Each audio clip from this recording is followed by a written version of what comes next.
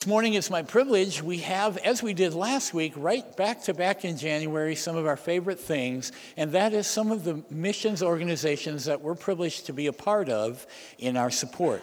This morning you're going to get to meet, if you haven't, or get to hear from if you know them.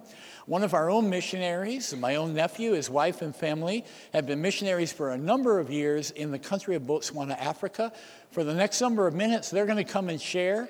At the close of the service, we'll have an opportunity to help them, as well as they have a number of materials back on the table in the back.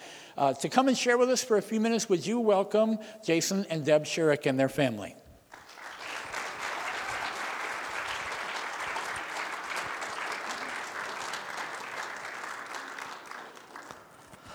Thank you. Good morning. It's good to be here. Good to be back kind of home-ish for a while. It was a planned thing to have our kids up here because I wanted to sort of brag on them a little bit. Our kids are part of our ministry, and they get disappointed when they can't come with us. There's certain times when we do prison ministry and certain things, they can't come. The guards won't let them, and they get disappointed. But they've been part of the ministry, and Hattie's been covered in blood, sort of be gross when she's helping me do some medical things. And Maggie when she was 4 years old, she did some street witnessing and prayed with a lady, gave her the gospel, and led her to the Lord when she was 4 years old. Just a couple of weeks ago, Jaira prayed with my parents' neighbor passed away, and their daughter was just really hurting, and Jaira prayed with her, and she gave him such a big hug and cried, and it's what she needed right now. So Daddy just wants to say in front of everybody how proud I am of you guys.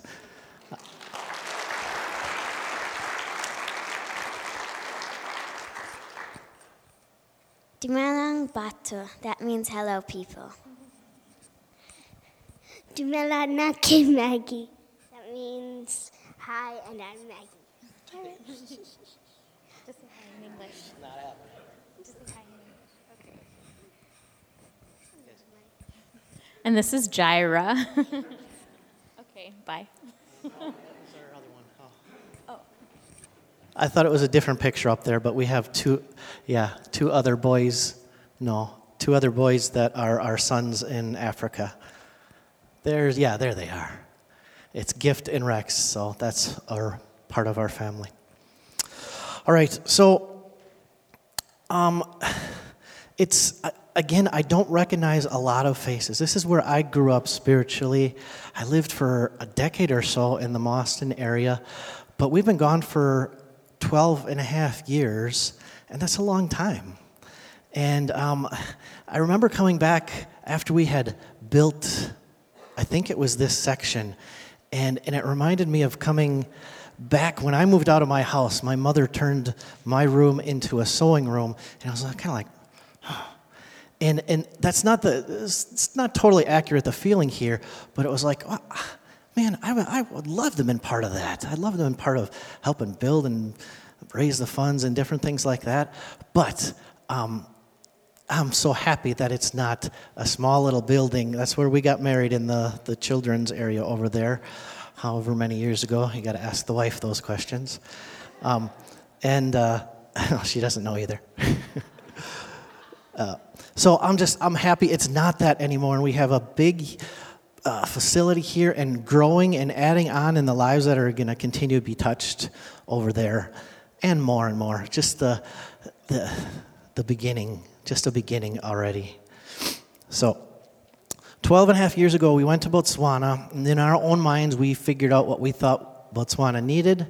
And being in nursing, and Deb was a teacher, we thought we're going there to build an orphanage, our own mindset. And maybe we prayed about it, maybe we didn't. I can't even remember, but if we did pray about it, I'm sure we weren't really listening for an answer, and we were thinking, just assuming this is God's will. And we went there realizing the country doesn't need another orphanage. And so quickly we realized, well, now what? And so we had already plugged into a really good Bible-believing church, and what we got from the Lord whispering in our hearts is to help Alan. He was the pastor. And so we plugged in, we met with him and said, basically, here I am, use me. And so quickly, within weeks, he pointed us in a direction to a feeding program in a nearby village. And we plugged into that. We ended up taking the ministry over to the point where it was about 350 children, orphans and vulnerable children, that we were ministering to and feeding every week. And another thing, he said, Jason, I've been doing this prison ministry for years, almost like I kind of have to because I'm the pastor, and it's not my thing. He said, you want to try this out? And so we went into the prison systems and been working in the prison system ever since and fell in love with it right immediately. Okay, so like you said, we started at this church, The Rock, and we just kind of jumped right into serving and into leadership, preaching and teaching and holding discipleship groups and doing baptisms, going to the hospital, everything that's entailed with leading in a church. But we weren't technically leaders at that point. Jason had, what was the story you were sharing? He was saying that he always, what's that song? You tell him. Okay. You've probably heard the song, Please Don't Send Me to Africa. I always sang, please don't make me a pastor, and I always said, that's one thing I don't want to do, but lo and behold, don't tell God something you don't want to do, because he's going to make you do it. So anyway, we started pastoring at the church, and it was the best thing, because when we started pastoring, we started hooking up and making connections with people currently in the church, and there were some youth that were coming to the church. When we started hooking up with these youth, we started mentoring them. We started inviting them to our house. They'd eat at our house whenever they felt free to eat at the house, which was always. We do discipleship groups. We were hanging out with them and training them and giving them the word so that they could dig deeper into the word. And then just by watching us and knowing us and seeing our hearts of serving, they'd say, hey, what are you doing? And Jason would say, what are you doing on a Saturday? Why don't you come with us? So they would come with us to go do the ministry that we were doing, and it kind of just built a fire inside of them to use what they were learning in discipling times and feed it to other people.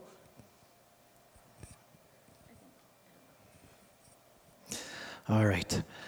But we've always, I don't know if it's by just growing up here spiritually and watching my uncle, how he did things, but we've always led by example. And over there, it's a big deal, especially when you get dirty and you get sweaty and let's just face it, there's not a lot of skin color over like I have over there. And when there is, they're usually landowners or the boss or something like that.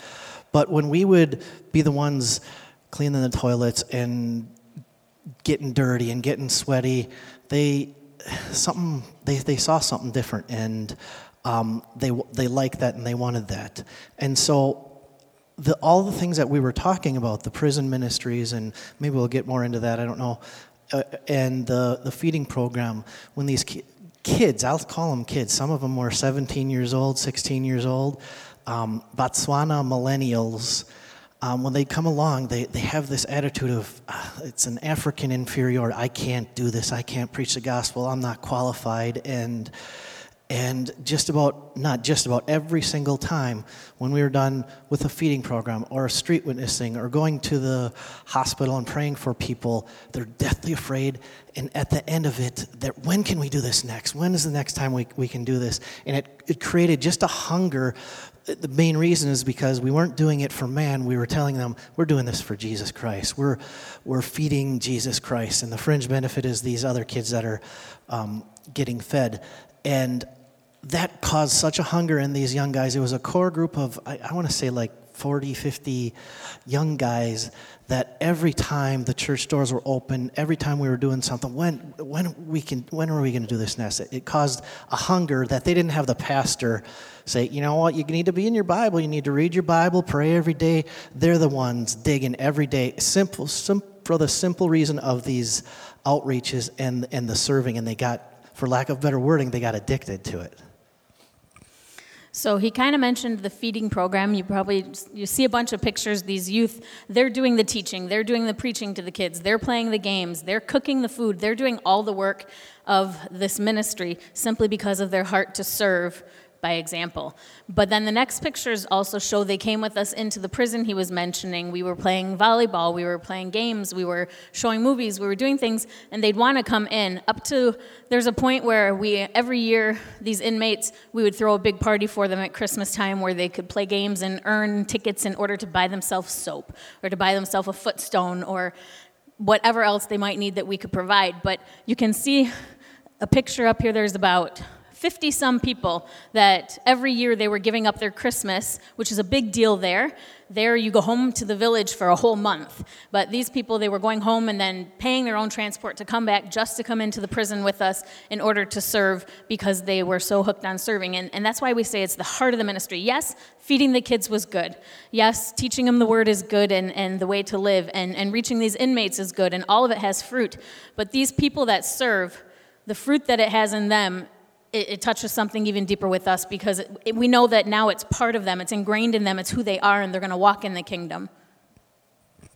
One of these prisons that we did a lot of work at was called the Francistown Center for Illegal Immigration. And it sounds a lot nicer than it is, but what it was, and I got to mention this for dramatic effect. We're pausing the Facebook Live because some of the things that we were doing with the refugees over there, the Botswana government doesn't like it very, very nicely. And we have been monitored. We've been monitored by the intelligence agencies over there, and they had a watch on us. So that's mostly also to say, one of the things we want to do with you guys, and it's tough to get what we've done in 12 years up here. So we want to meet with you guys. If you want to have a supper, a dinner, whatever it is, except for Rusty, sign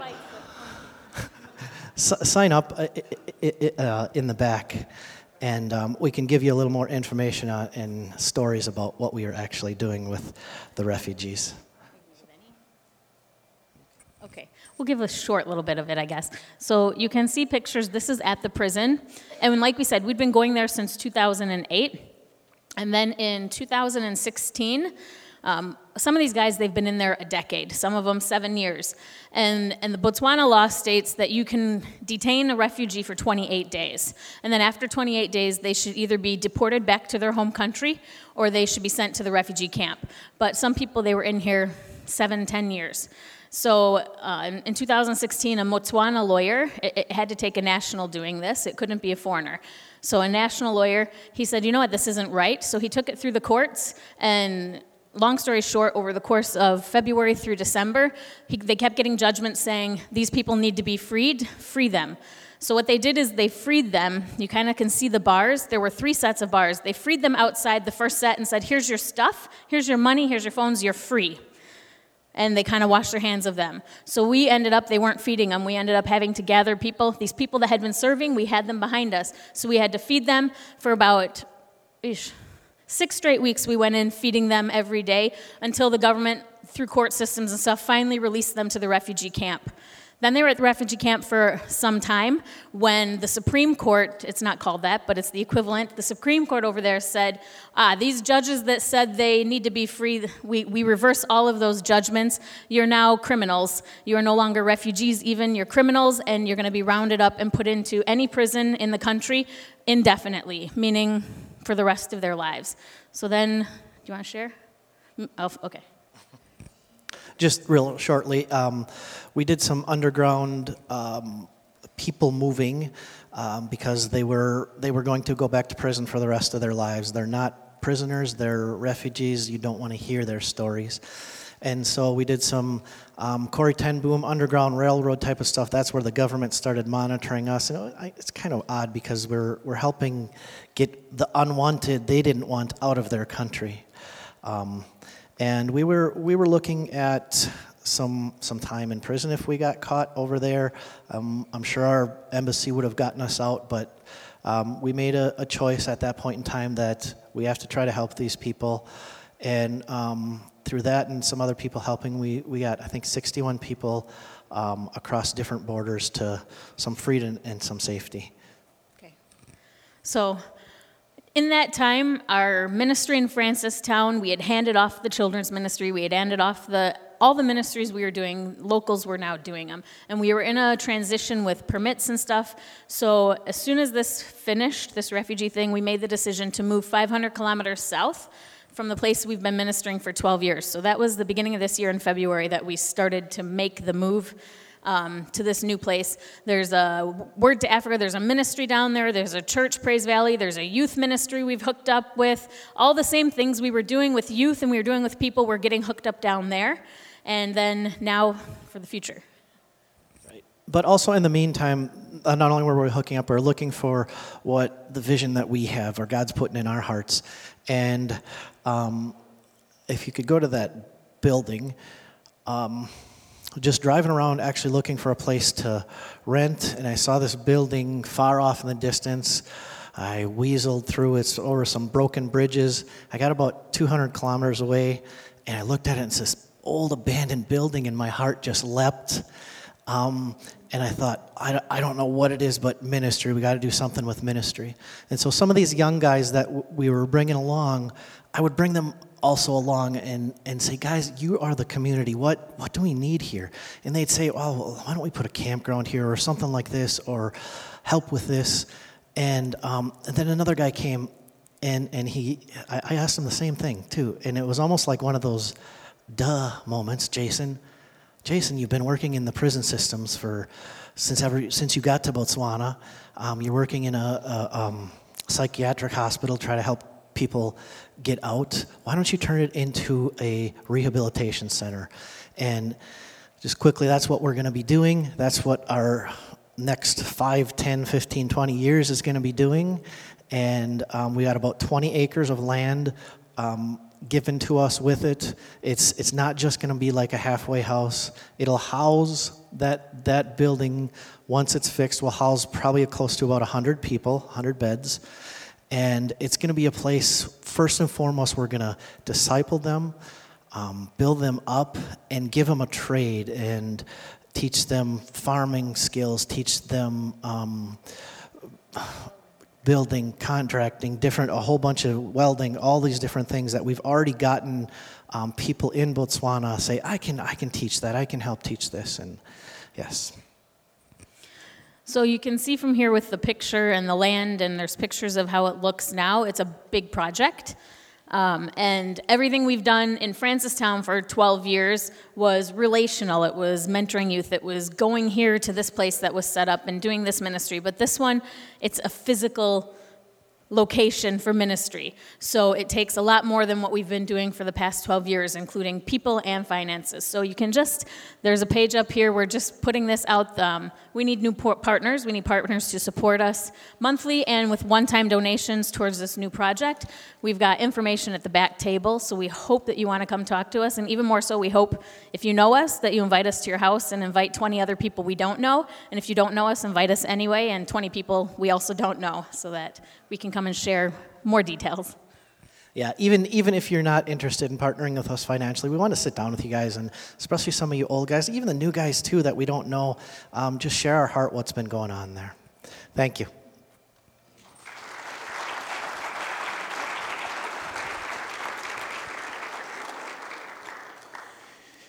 Thank you so much. What a great opportunity, and to hear these things laid out so well. I myself haven't seen some of these pictures, and I hope that you've enjoyed them and seen the challenge. And thank you for your faithful support of church. Things like this and the Gideons and so many of other mission societies we're able to support because you faithfully give and serve. We thank you for that. I'm going to ask you now, before I do the remaining minutes of our service with a Bible message, I'm going to ask you to stand with me for a special prayer. Today has been declared by the church in the United States to be Sanctity of Human Life Sunday. I revere that day, and we honor it here today. Sanctity of human life is a very simple phrase. It just means that we as Christians work in both thought, word, and deed to honor the sanctity of all human life, from conception until natural death. We will pray today for our nation as it struggles to find its way forward in so many of the cultural battles that it faces, and not always realizing that one of these greatest fronts of the battle is literally the respect of all human life. My wife is right now, as we're speaking, returning on a bus trip that she led. It took a bus full of people to the March for Life in Washington, D.C., and we support the movement of the right to life. I can tell you that with pleasure that since 1973, when abortion was made legal in America, to today, the abortion numbers today are the lowest they have ever been in American history since 1973, and we're thankful for those lives that are saved and the respect that is given. I can also tell you that the medical advancements and the things that are happening in our world, both at the beginning of and at the end of human life, have some frightening looks on our horizon. And I pray that you will join me in helping to pray and support how Christian and how simple is it to be able to say that we pray that all life would be reverenced and supported. And I pray that we would find that, but also we pray for mercy today for all those who have been caught in the middle of this struggle and find themselves living with regrets or fears. And we pray for God's mercy. Would you join me in this prayer today? Our Father, today we stand before you in this great country with its great freedoms and the great opportunities we have. We thank you for our great history, and we pray that you would cause our lives to become better. We pray for in this nation that you would give both our individuals, our churches, our leaders, both cultural and political, that you would give wisdom and grace to us. We pray that you would have mercy on the wrong things we have done, that you would bring grace and healing on those who were harmed by them. And we pray that you would by your grace, help us to find the path to the respect of all human life from conception till natural death. We pray that you help us to be answers toward this cause, that you would show us how to be merciful and healing, and that you would bring our nation to the place where these causes would be respected and honored, both in culture and in family and in government. We ask your help and your mercy. And as we turn our hearts and minds toward the Word of God this morning, we ask that you would speak to us. And we thank you for your mercy in Jesus' name. If you can agree, say amen, and you may be seated.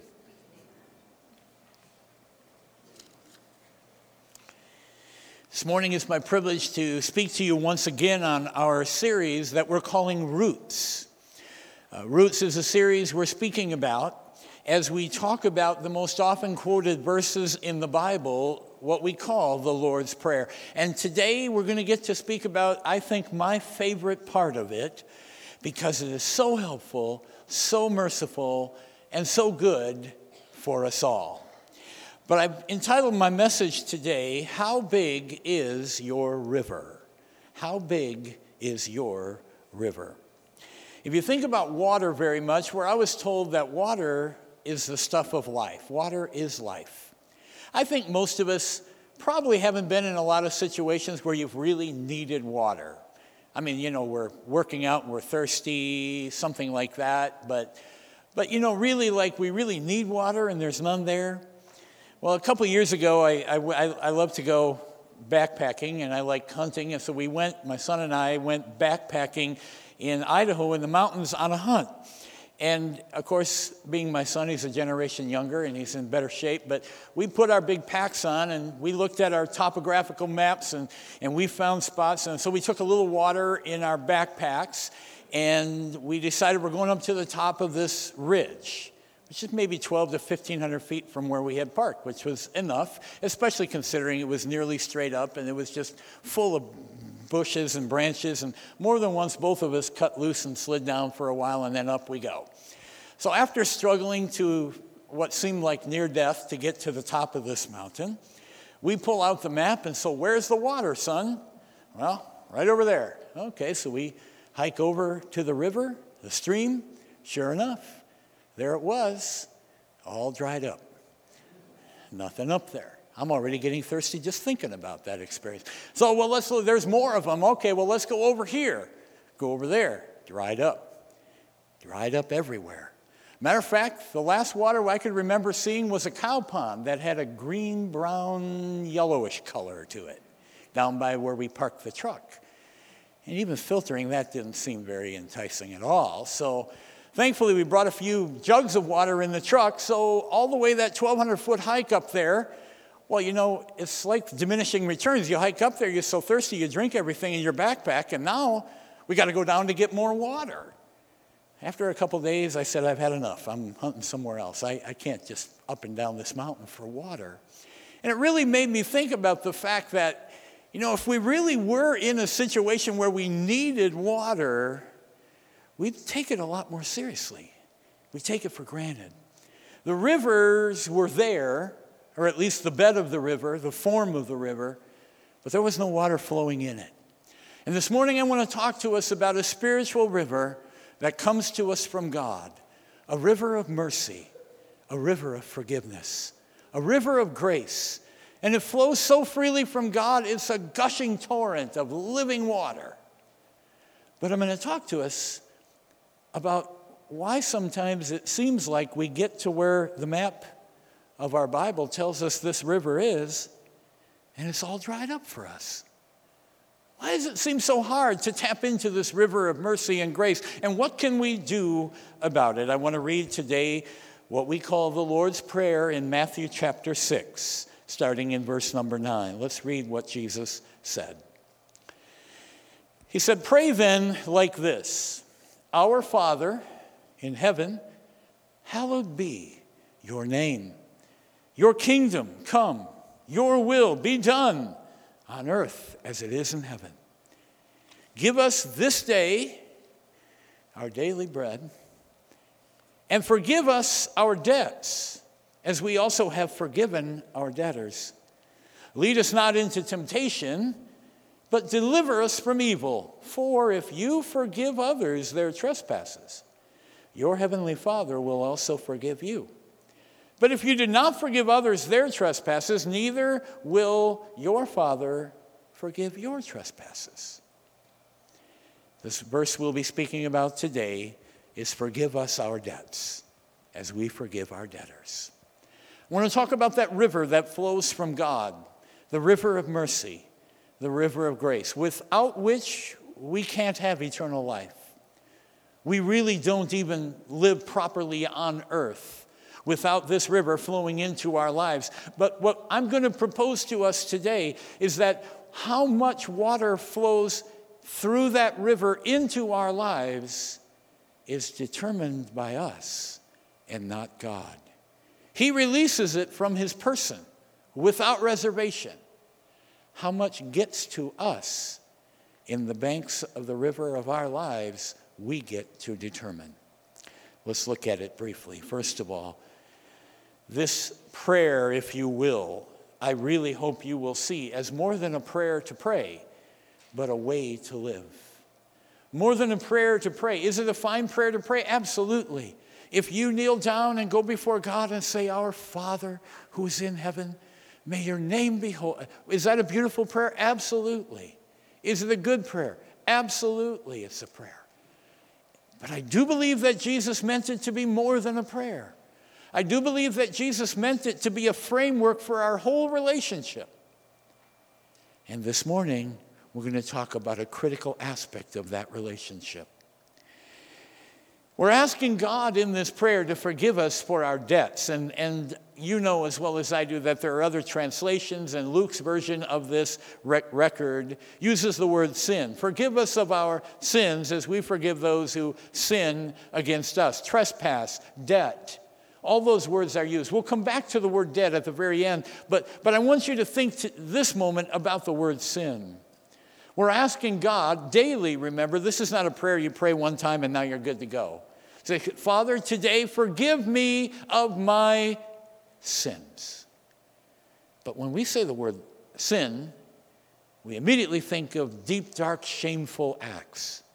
Things that we do that are, oh no, that's terrible, that's awful. And frankly, most of us, I hope we do, work really hard at trying to put those deep, dark, shameful things behind us, and we're asking God to help us. And many succeed, for the most part, in saying, it's like the Amazing Grace song, I was lost, and now I'm found. We think I used to do some of these really bad things, but now that I've found Christ, those are behind me. I pray they are. But the word sin in our Bible is the word hamartia, and it's a simple word. It means to miss the bullseye. So what we see as a deep, dark, shameful sin, what we're really asking God every day, Father, forgive me for the ways that I miss your mark.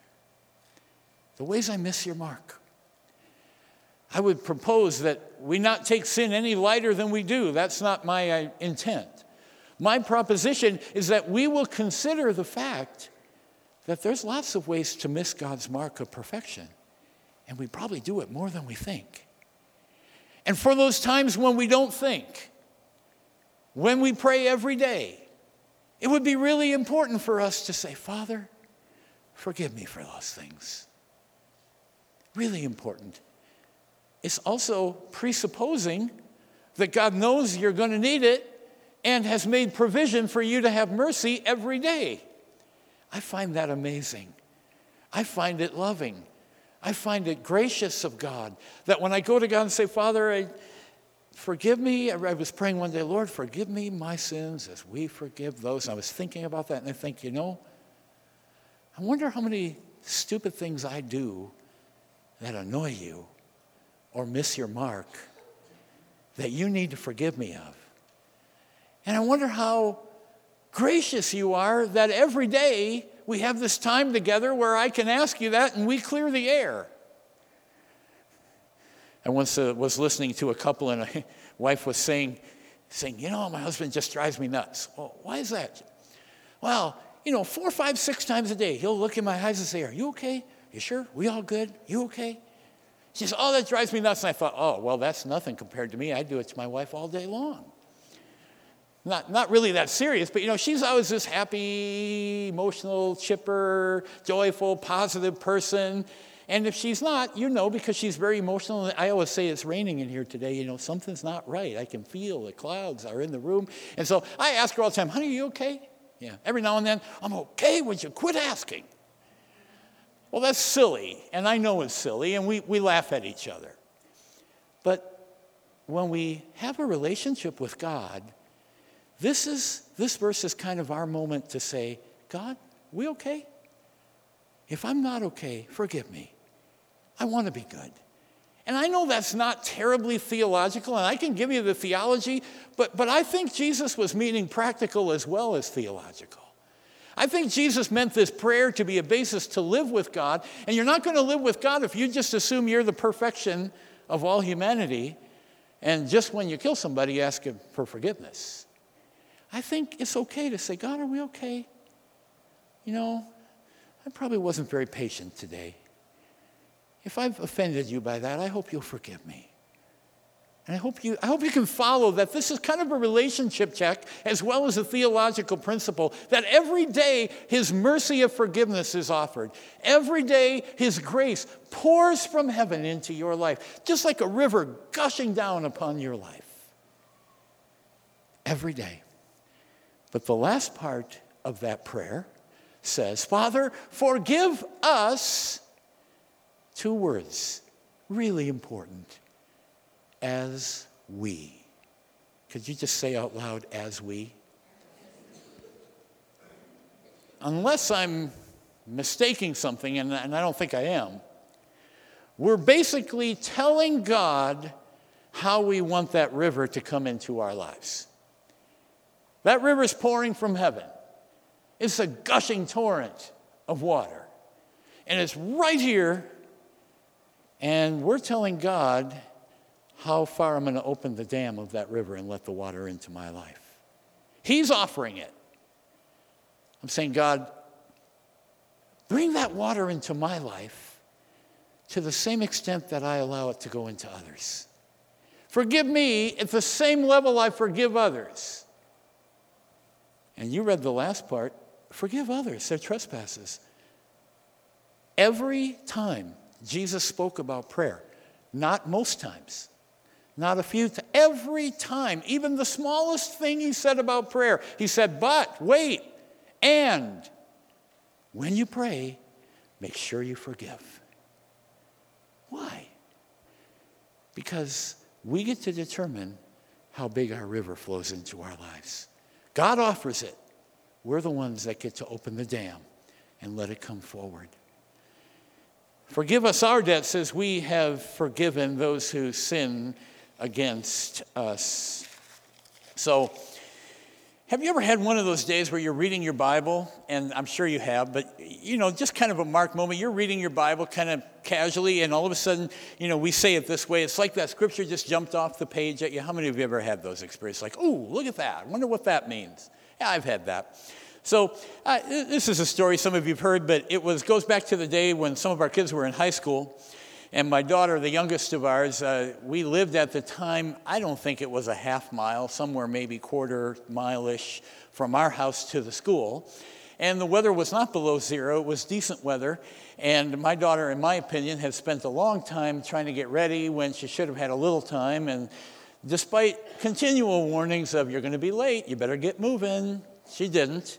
And just came nonchalantly upstairs at the last little bit saying, hey, can you give me a ride to school? And I had prefaced her ahead of time, hey, no rides today. You can walk. See the school over there? I could shoot an arrow and hit the school building. You can walk. You got healthy feet. We're going to move it here. We're going to make this happen. And so, all those lectures and whatever saying, no, I'm not giving you a ride. You got to walk today. Come in, started out nice and fun. She said, Dad, please, just give me a ride, please. Her mom's looking at me like, come on, just give her a ride. And I said, no, we're taking our stand here. You can walk. You can do it and whatever. And it really wasn't a crisis, but she walked. Yeah, everything's good. Read my Bible. Just do that in the morning. Drinking coffee, sitting in a chair, reading the Bible. And I'm reading James chapter 2. And just reading. James chapter 2, verse 13. I get there, and this verse jumps out at me. Here it is. He shall have judgment without mercy who has shown none. And it just went woof, right up in my face. And I thought,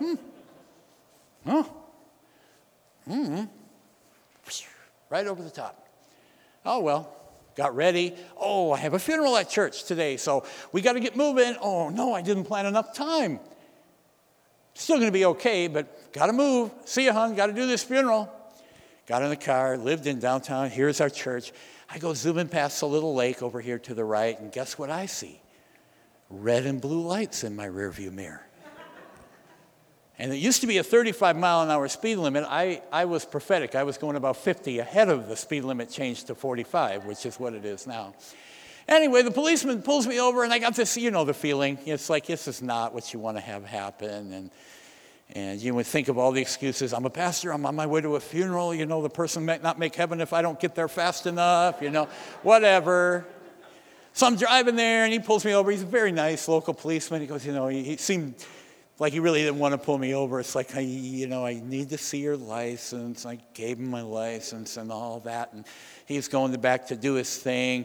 And you know what you do right then? There's a couple options. You could get a warning, which would be good, or you could pay a big fine, which would be bad.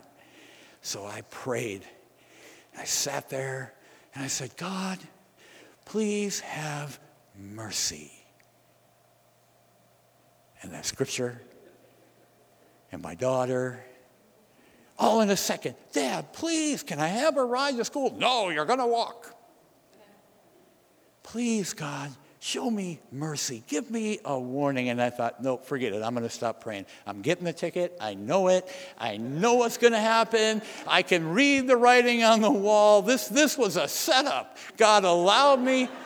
It was. And maybe just so that you could have a sermon example, I get to pay a fine. So sure enough, he comes back and said, sorry, Pastor, but I'm just going to have to issue you a ticket today. And I thought, I know. You do. Yeah, well, okay. Pay the ticket. He shall have judgment without mercy who has shown none. A rather mild sting to teach a really important lesson. Mild. A couple $100, which was a lot, but mild to teach a lesson of life. Why? The river of mercy comes into your life to the degree that you let it flow to others from your life. Shut off the mercy to others, you shut it off to us, to you. There's only one dial. You can't open the dial from God and then close it to people. God, I'm just going to make a big lake of mercy here and I'm going to swim in it all by myself. Those other jerks, we're closing them off. Well, there's only one dial. I'm never going to forgive that guy. Dial's off. God, dial's off. He's showing it. It's coming from heaven. It's not making it here because I dammed it up. I dammed the river up. So the concept of forgiveness that I want to bring to us today is just that. It's not a once-for-all thing, and it's not a simple prayer. Lord, forgive us as we forgive others, and okay, we're good to go. It's worth an examining look at our lives. Because the truth is, nobody gets through life without getting stung. Nobody, people say, well, some people really have some hard things happen in life. I thought about that recently, and I've been a pastor for a while. I don't know that anybody on earth hasn't had some bad things happen in this life. I just don't know. All of us have our own experience. Some people have those gasping experiences where you look at them and go, oh no, that should have never happened. I can't, but it's really sad. I get that. But none of us are going to get through life without getting stung. And none of us are going to get very far in our Christian walk until we learn how to open that dial of forgiveness to others and mercy to others. Mercy to others. There are many, many people living in the wilderness of life with no water. They're like me on that camping trip. Got just enough water for you, and then you get up to the top, you're already thirsty, and you're thinking of staying overnight and what's going to happen by the morning. Many people living in the wilderness with no water simply because we have dried up our own river. We've dammed it up ourselves. Some people have some water, but it's just a trickle because my willingness to offer forgiveness is short, small, and idealistic. Most of us struggle with forgiveness. So you think, hey, Pastor, this is really hard. I'm sure you're thinking it because I got several reminders after the first service at how hard this was. I thought it was a happy, fun service, and they were like, that was hard, Pastor. So if you're thinking it's hard, you're in good company. Many of us struggle with forgiveness because it's hard. Because it's hard. And there's some real practical reasons that are worth considering. We struggle with forgiveness because it feels so good to hold it back. It feels good. Not for long, but right away it does. A great Christian writer and leader, John Bevere, wrote a really great book years ago he called The Bait of Satan. The bait, like cheese on a mousetrap, the bait of Satan. You know what the bait was? The good feeling you get when somebody does you wrong and you think, I'm not forgiving you, no way. It feels so right. And it feels good. Let them have it. It's bait. And you're going to swallow it because it tastes so good. But inside is a poison that will rot you from the inside out. It's the devil's trick. We struggle with forgiveness because it feels so good to not offer it. No, suffer. I hate you. We struggle with forgiveness because we focus on all the wrong things. Now, forgiveness is hard. I'll grant it. You're not hearing from me, it's easy. But I'm trying to get us to make a little progression. Don't take the bait. Just because it feels right at the moment, it's going to kill you later.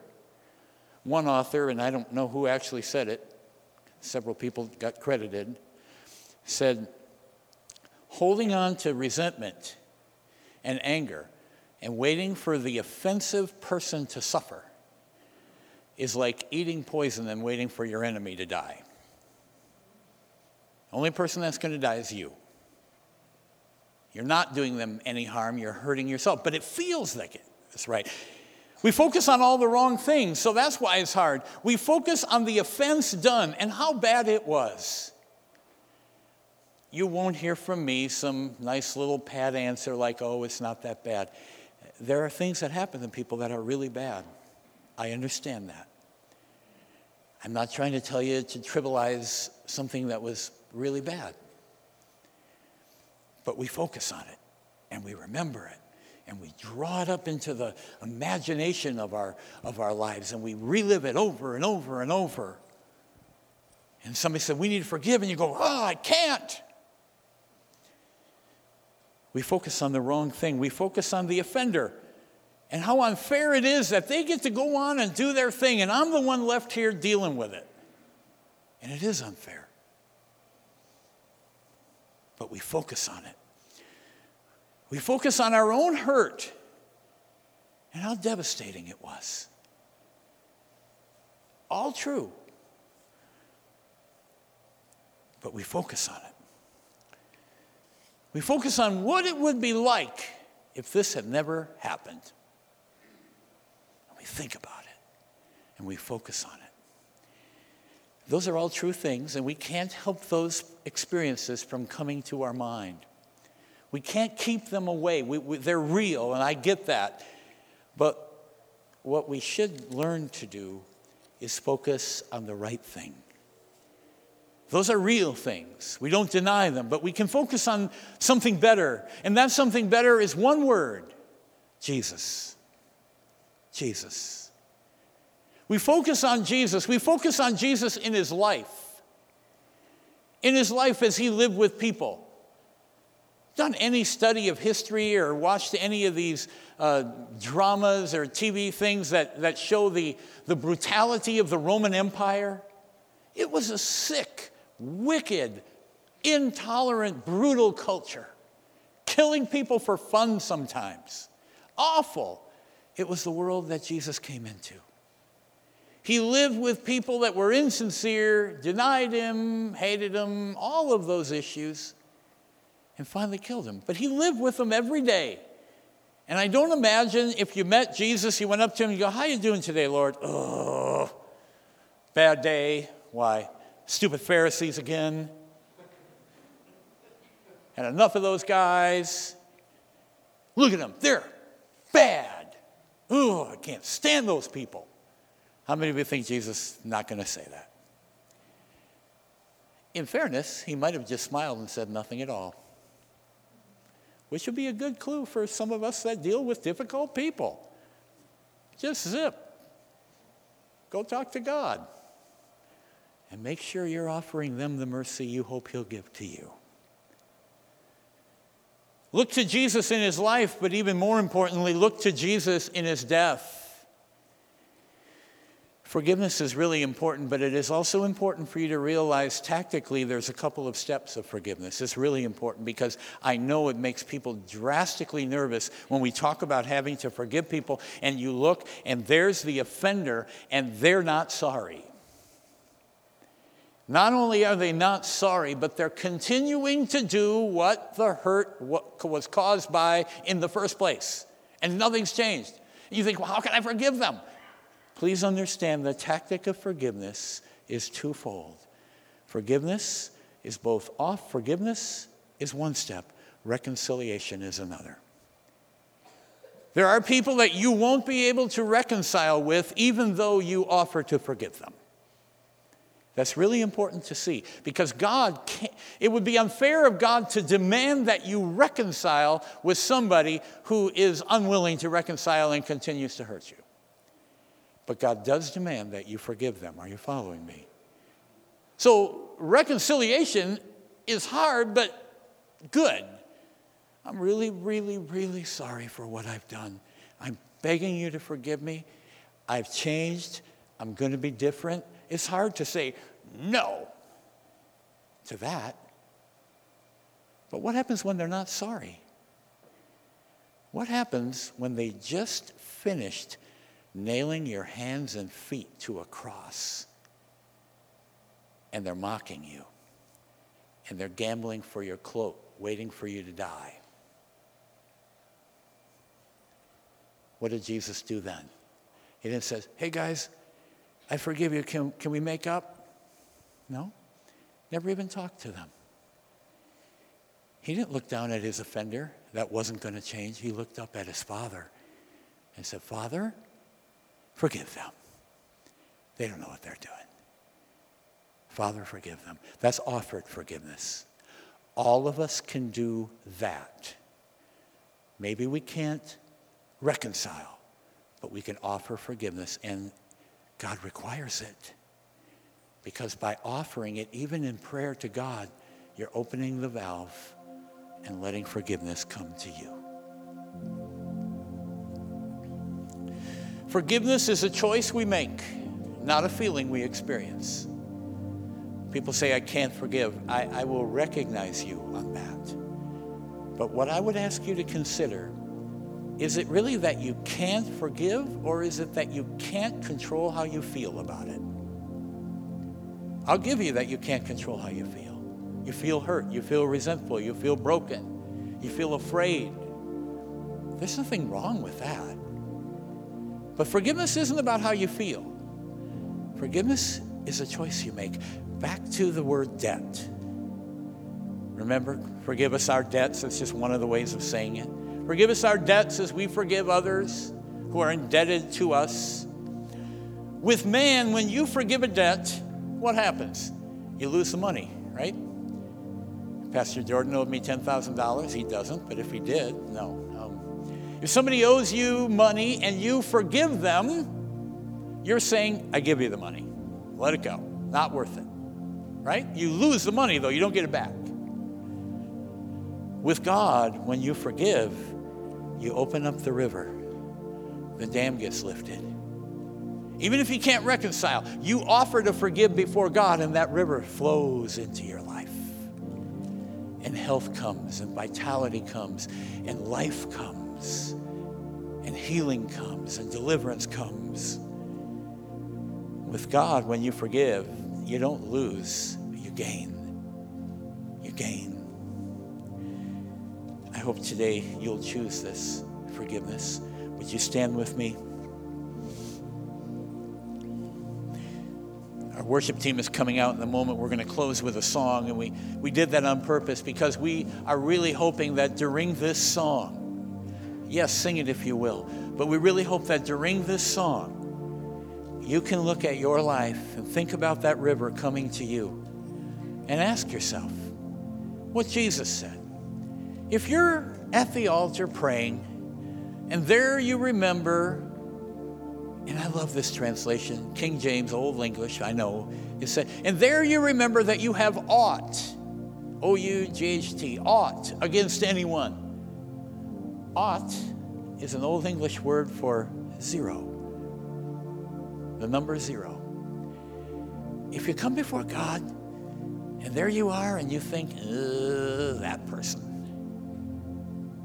He said, if you got something, let it go. I'm going to ask you today to think about your lives as they're singing this song and be willing to let some things go. I have no idea what they might be, but I think you might. Lord, we pray that you help us. In Jesus' name. Come on up, guys.